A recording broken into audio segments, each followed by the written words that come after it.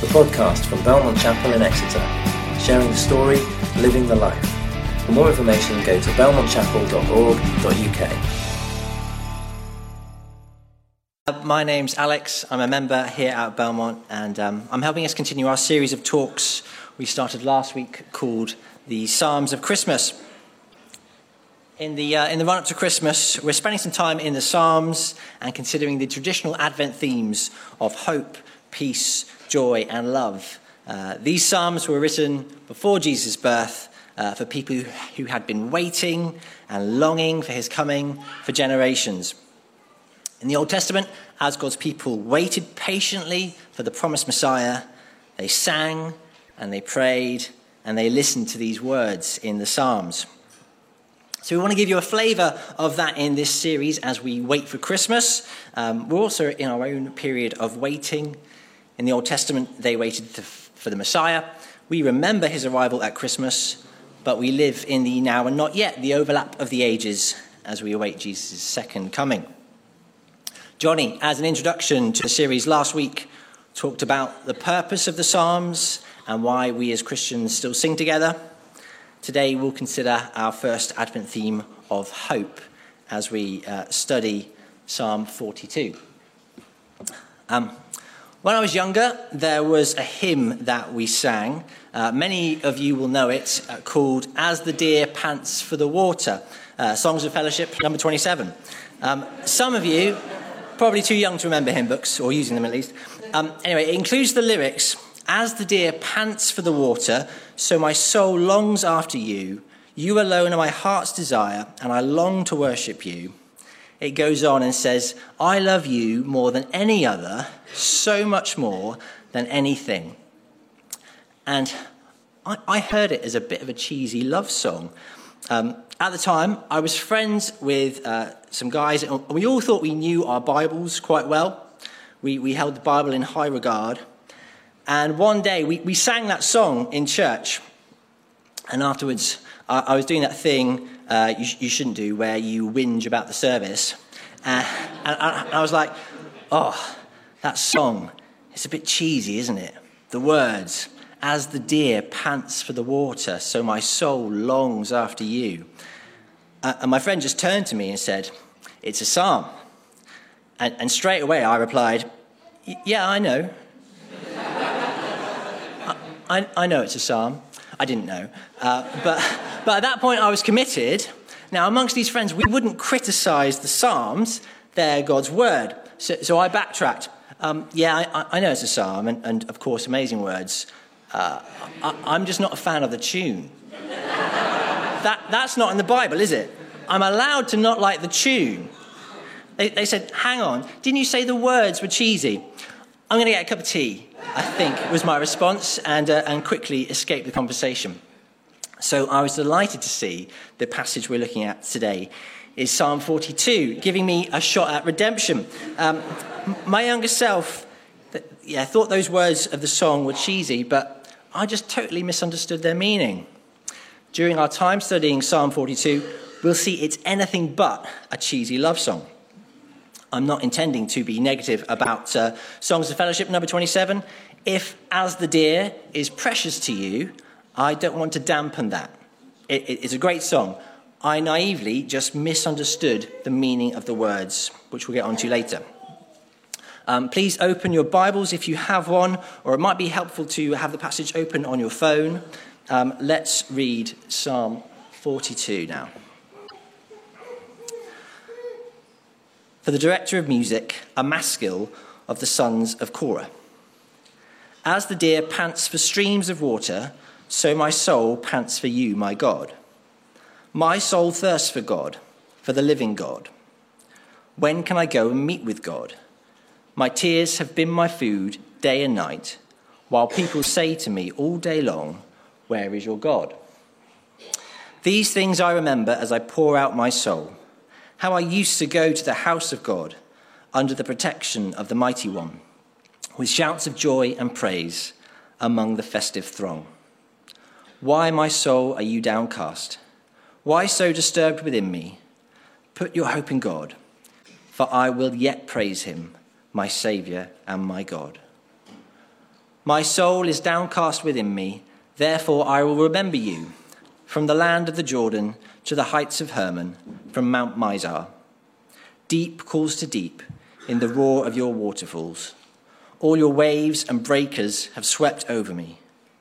By day the Lord directs his love. At night his song is with me, a prayer to the God of my life. I say to God, my rock, why have you forgotten me? Why must I go about mourning, oppressed by the enemy? My bones suffer mortal agony as my foes taunt me, saying to me all day long, where is your God? Why, my soul, are you downcast? Why so disturbed within me? Put your hope in God, for I will yet praise him, my Saviour and my God. This is not a love song. If it is, it's anything but cheesy. The heading of the psalm says, for the director of music, a maskil of the sons of Korah. The sons of Korah were a group of priests who were tasked with singing. 2 Chronicles 20:19 says, they stood up and praised the Lord, the God of Israel, with a very loud voice. This psalm was either written by them or for them to sing. They would sing in public worship. And it says in particular, this psalm was a maskil. We don't have a direct translation for the word maskil, but it comes from the Hebrew verb to make someone wise or to instruct. So this could mean that Psalm 42 is a song that instructs, which might surprise you. It doesn't read much like instructions. As we heard last week from Johnny, the Psalms anticipate and train us for everything that we could face in life and show us how to talk to God. Johnny mentioned this quote about the Psalms. They put their undeviating understanding of the greatness of the Lord alongside our situations so that we may have a due sense of the proportion of things. The Psalms did a lot with human emotion. They can awake and express and even shape the emotions we have as God's people.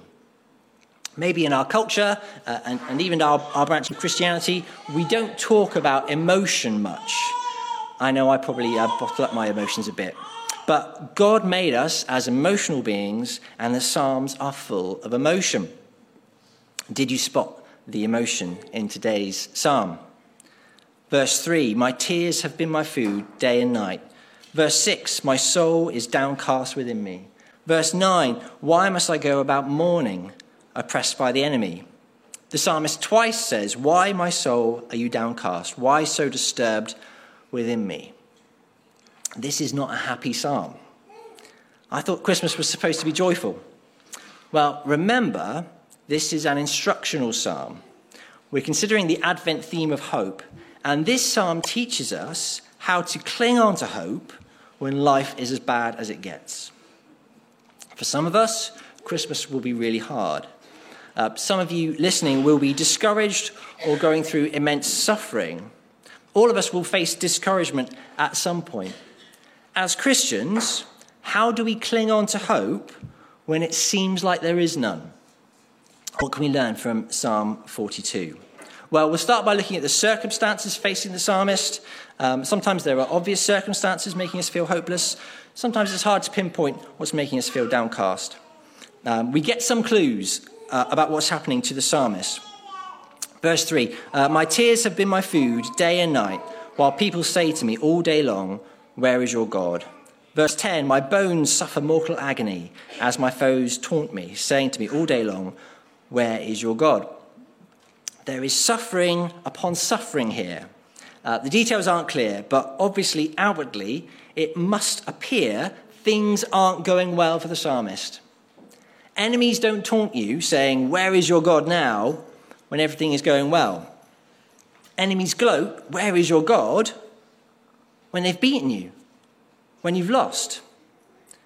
The psalmist, we see, is in emotional turmoil. He's crying day and night. You know when you cry so much you can taste your tears? He says, my tears have been my food. It could also mean he's not had much real food to eat. He's in emotional turmoil and he's in physical pain. Verse 10, my bones suffer mortal agony. Mortal agony means pain preceding death. Is he fatally wounded? Is he being beaten? We don't know. But on top of that, He's being taunted all day long. Where is your God? Outwardly, he looks abandoned by God. We see he's unable to go to God's temple as well. He remembers how he used to go to the house of God, but can't do that now. He feels forgotten by God and says to God, why have you forgotten me? He feels like he's drowning. Deep calls to deep in the roar of your waterfalls. The picture here is of two waterfalls entering a valley, and he's at the bottom, getting pummeled into the water. All your waves and breakers have swept over me. I don't surf, but I'm quite fascinated by big wave surfing. And the biggest risk isn't necessarily wiping out. It's afterwards getting stuck in the white water. You can't escape and just get hit by wave after wave.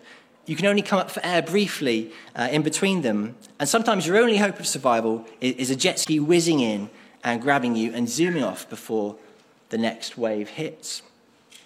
All your waves and breakers have swept over me. The psalmist clearly understands not just suffering, but also deep discouragement and feelings of hopelessness, feeling like God is against him. Externally, he's oppressed. Internally, he's arguably depressed. What can we learn then if this is an instructional psalm on how to fight for hope in the face of discouragement? 4 things the psalmist does I want to highlight. The first thing is he asks God, why? This is a pretty bleak psalm. I thought you could do with a picture of my dog, Teddy. This is him after a trip to the vets last week. He had to have a painful needle in his arm, and he gave us lots of sad looks afterwards, as if to say, why? The psalmist, in his fight for hope, cries out, why? He says to God, verse 9, why have you forgotten me? Why must I go about mourning? It looks like God's forgotten him, and it feels like God's forgotten him. Maybe he's having doubts, thinking God isn't good or God isn't powerful. Otherwise, why is this happening? It's a valid question, and doubts are entirely normal for Christians. But deep down, we see the psalmist knows he's not been forgotten. He says, verse 8, by day the Lord directs his love, at night his song is with me. It's okay to have doubts. It's okay to cry out to God. Why? Jesus does it on the cross. And it's healthy to pour out one's soul, as the psalmist says in verse 4. Pouring out your soul is basically getting in touch with your feelings, letting your emotions out. And if you cry out to God and say something you know deep down isn't theologically accurate, like, why have you forgotten me? That's okay. Deep down, you know God doesn't forget us. But if that's how you feel, it's okay to say that to God. It's biblical. If someone you know is despairing, don't nitpick their theology, jumping on anything they say that's inaccurate. Just love them and be there for them. It's okay to use words like verse 9, God, why have you forgotten me? But there's something else the psalmist does as he pours out his soul. He remembers positive experiences of God. Verse 4, these things I remember as I pour out my soul, how I used to go to the house of God under the protection of the Mighty One, with shouts of joy and praise among the festive throng. He's remembering positive experiences of God, specifically corporate worship experiences, which again might surprise you. Maybe in your past you've been to Christian festivals or conferences, or just remember particular times of corporate sung worship where you have felt a positive experience of God, and those memories are precious to you. They're special. They can be real encounters with the living God that can preserve our faith in the future as we remember them. I hope you see the psalmist isn't just being nostalgic, remembering the good old times, thinking, oh, the music of that festival was great. In the midst of his turmoil and discouragement, he's strengthening his faith. He's holding on to hope by remembering a real experience of God from a special time of corporate worship. Don't disregard those past experiences if you have them. They're so valuable. The third thing to highlight that the psalmist does to fight for hope is he preaches to his own soul. The psalmist says in verse 5 and again verse 11, "Why, my soul, are you downcast? Why so disturbed within me? Put your hope in God, for I will yet praise him, my Saviour and my God." The psalmist isn't talking to us or God here. He's talking to himself, to his soul. The late Tim Keller did a series of meditations called Trusting God in Difficult Times. He talks about Psalm 42 and the importance of self-dialogue. He says, don't listen to yourself, talk to yourself. It sounds paradoxical, but it isn't. We must learn to preach truth to ourselves. Keller quotes at length the Welsh minister, Dr. Martin Lloyd-Jones, and his book Spiritual Depression. In that he says, take those thoughts that come to you the moment you wake up in the morning. You have not originated them, but they are talking to you. They bring back the problems of yesterday. He goes on to say the psalmist's solution is he starts talking to himself. Why art thou cast down, O my soul? He asks. His soul has been depressing him, crushing him. So he stands up and says, self, listen for a moment. I will speak to you. Then he goes on to remind himself of who God is and what God has done and so on. The psalmist says, listen, soul, hope in God. Do you need to preach that to your own soul? Listen, Alex, hope in God. Listen, soul, if God is for you, who can be against you? Listen, self, he who did not spare his own son, but gave him up for you, how will he not also, along with him, graciously give up you all things? Why, soul, are you downcast? Nothing in all creation will be able to separate you from the love of God that is in Christ Jesus. That's what we should learn to do, like the psalmist, preaching to our own soul. Hoping in God isn't easy. It's normal to struggle to maintain our hope in God. We must preach truth to ourselves diligently. The last thing I want to highlight the psalmist does is he thirsts for God. Verse 1 and 2, as the deer pants for streams of water, so my soul pants for you, my God. My soul thirsts for God, for the living God. When can I go and meet with God? I had the wrong picture in my head for this when I was younger. I thought of a deer like these ones down at Powderham. They're chilling amongst the brooks and the streams and vegetation. Maybe do a little jog, start panting, go and get a drink. Wrong deer. Wrong environment. Rather than a deer at Powderham, I should have pictured a deer in the Negev desert.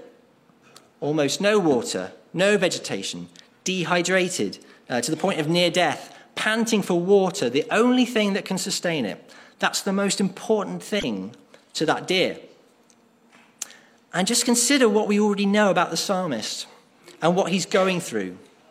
The thing he thirsts for above everything else is not escaping his enemies, not an end to his suffering, not healing for his pain and inner turmoil.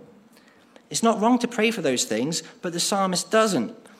More important than any of that, as the deer pants for water, so his soul thirsts for God, to meet the living God and have fellowship with him.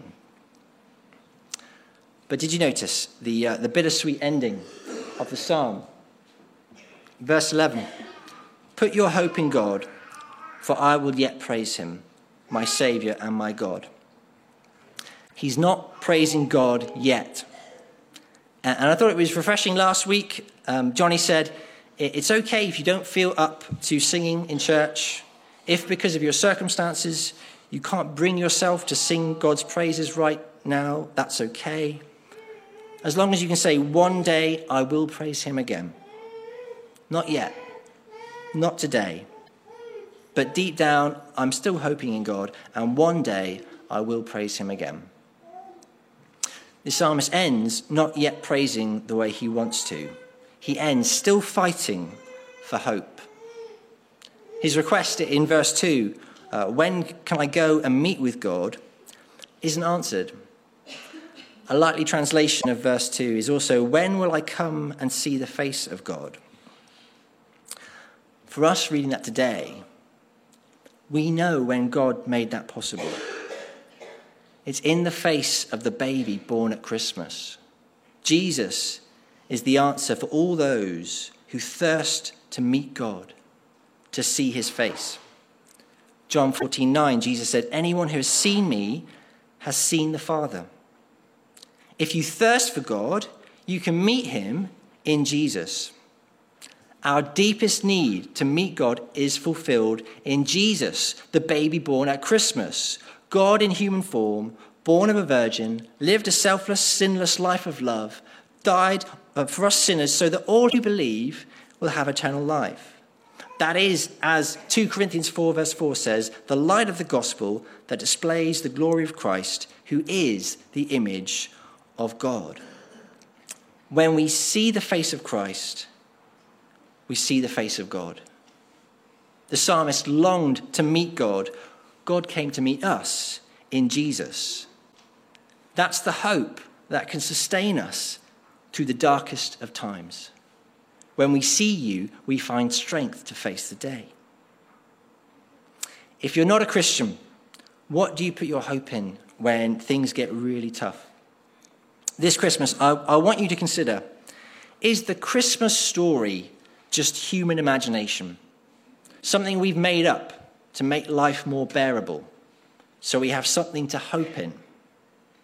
Or is the Christmas story true, and we're created by God with this need for hope within us, and God has provided for our need for hope by sending his Son?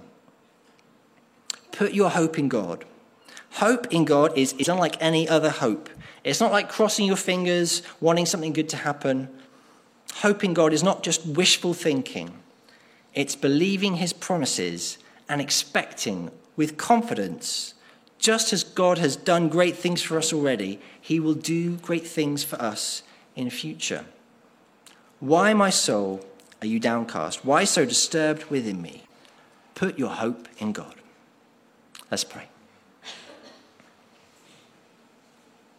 Let's just spend some time in reflection. I don't know your circumstances this morning. Maybe it was a real struggle to be here today. You didn't feel up for singing.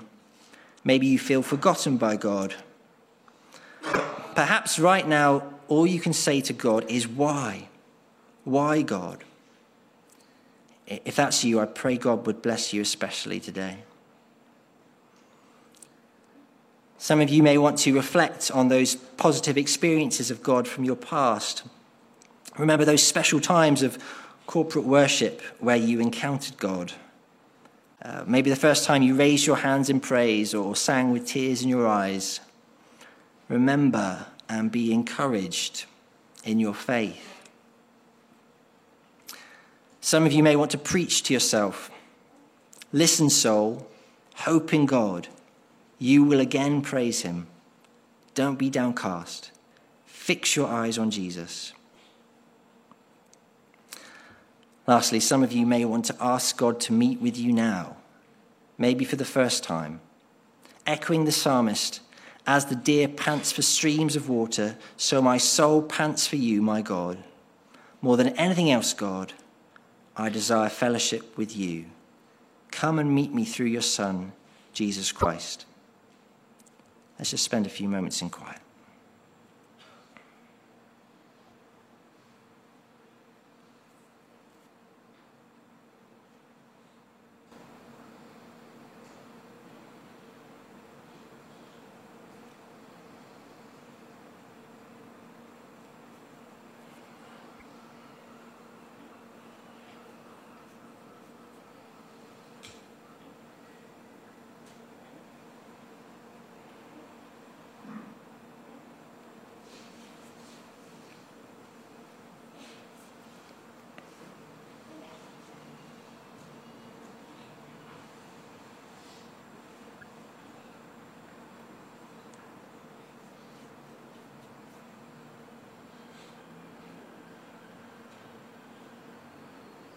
Romans 15:13. May the God of hope fill you with all joy and peace as you trust in him, so that you may overflow with hope by the power of the Holy Spirit. Amen.